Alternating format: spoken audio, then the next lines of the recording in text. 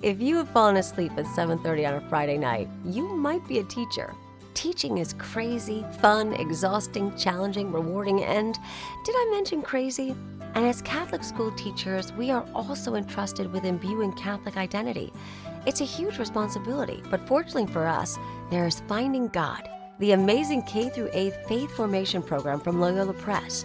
It's innovative, engaging, and the most inclusive and complete program we've ever used. Multimedia? Check. Scripture? Check. Family resources? Check. Bilingual? Check. And don't forget, posters, worksheets, quick start guides, apps, magazines, lesson plans. Seriously, Finding God has all you need and more.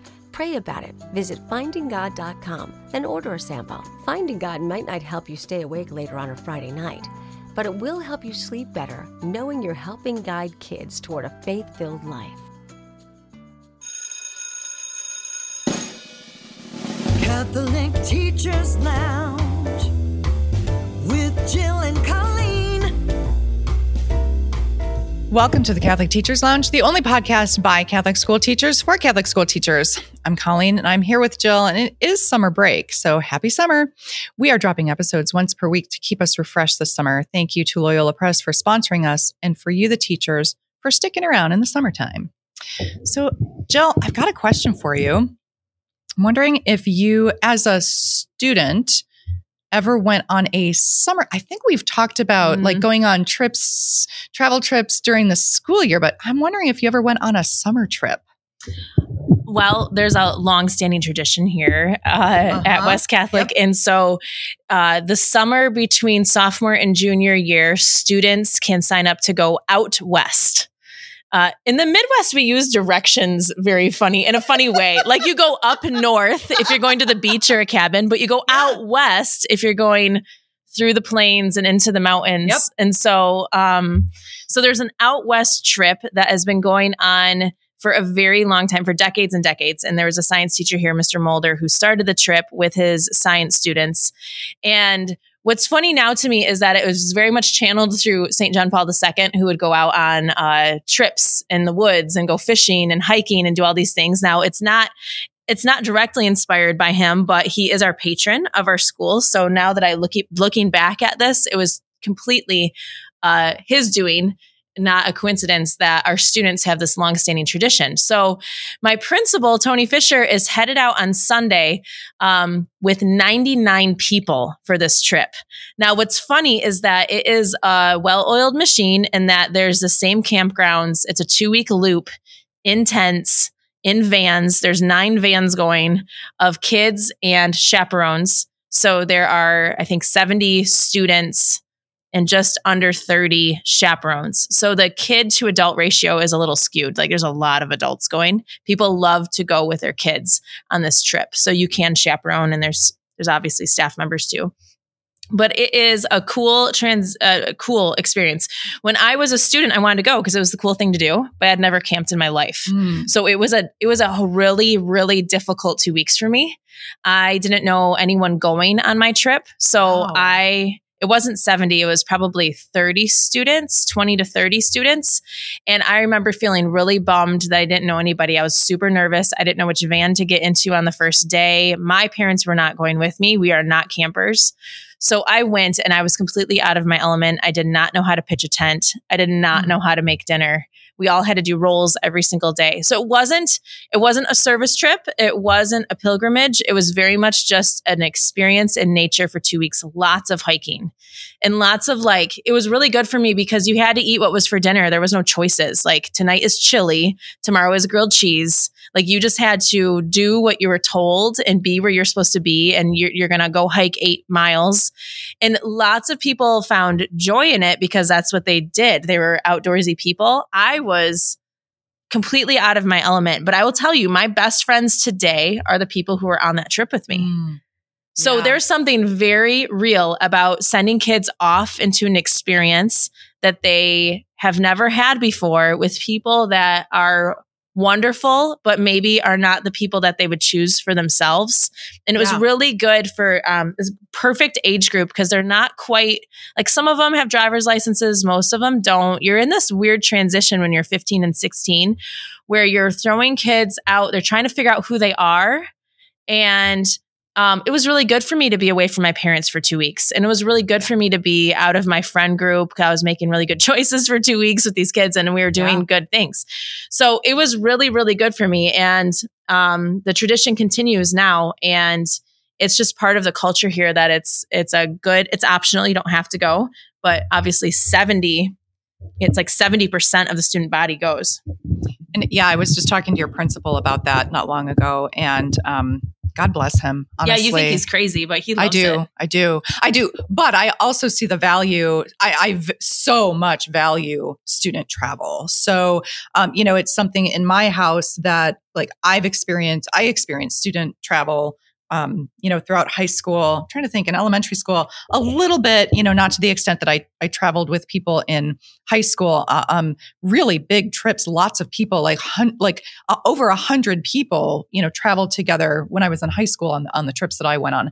So, those kinds of things and travel is stressful.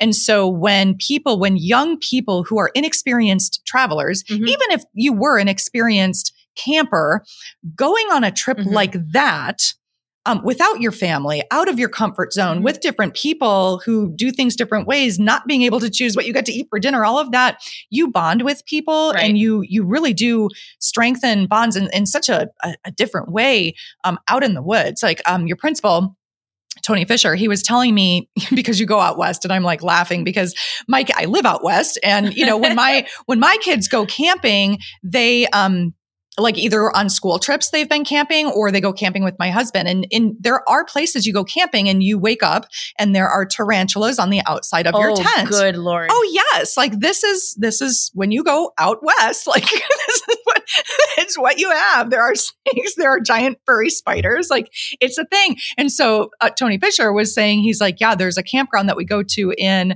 Minnesota where it basically rains caterpillars. They just fall out of the trees. And it's like, well, what kind of caterpillars? Like the big bubbly? He's like, oh, all kinds of caterpillars. I'm never chaperoning this trip. Do not let me chaperone this trip. I will not survive. So my little son, who is right now between his junior and senior year, I assure you, he's not reading The Grapes of Wrath this summer like I did between my junior and senior year. He is, he traveled to Peru actually and did a service trip. So there are different kinds of trips too. Like let's be real about this. So like when I was in high school, I went on band trips and we marched in parades and we played concerts, and it was constant. It was a work schedule. It was a touring musician schedule. It was exhausting. Loved every minute of it, of course, but like there's that kind of trip. Lane is in Peru and he's tutoring people, that live in a group home. He's building fences. He's painting churches. It's a service. How long trip. is he gone on this trip? Almost a month. It was 3.5 weeks. Yeah. Was it expensive? Good question. Kind of. So, and he had to sign up for it back in September and didn't go until this summer. And so we had the entire year to figure out how much. I'm trying to think. It was probably around, the $3,000 mark. Okay. To pay for the trip. Now he had a job. So he's like, absolutely, I will contribute to it, So, there is that piece that can be a struggle. I remember saving up money for my out west trip. My parents said they'd help, but they didn't want to pay the whole thing. And this year, Tony says it's $800 for the kids to do this 2 week out west. It covers all the costs. We don't make any money on it, obviously, but the students pay. And if you know a year ahead, or if you've known your whole life that it's your turn to go out west, you are going to spend all that time trying to figure out how to fund it. Pastors have been really good, actually, sponsoring kids if they, going back to your church to say, I want to go out west, or I want to go on the service trip, or I want to go. So use the resources around you if you're trying to coach a kid into going to something that they usually couldn't afford to go do, because it's the extra. So it's good that we don't leave kids out on these things. And you can do car washes. You can do things. You can do group fundraisers. You can do individual fundraisers to help people raise money to pay for the trips. So utilizing those kinds of resources too. Especially when you know well in advance and you can schedule those things. Yeah, very helpful. It's cool in Catholic schools that these aren't just like sometimes if you are a public school student, you might go with your church on a church mission trip and go do the thing. But a lot of public schools do that sort of that rite of passage in the United States, at least. You go to Washington, D.C. between 8th and 9th grade or whatever it might be. Actually, we have a group at one of the elementary schools here in town, Holy Trinity. They have a tradition that all of the girls of the class go on a trip before they go off into high school because they may or may not come here to West Catholic.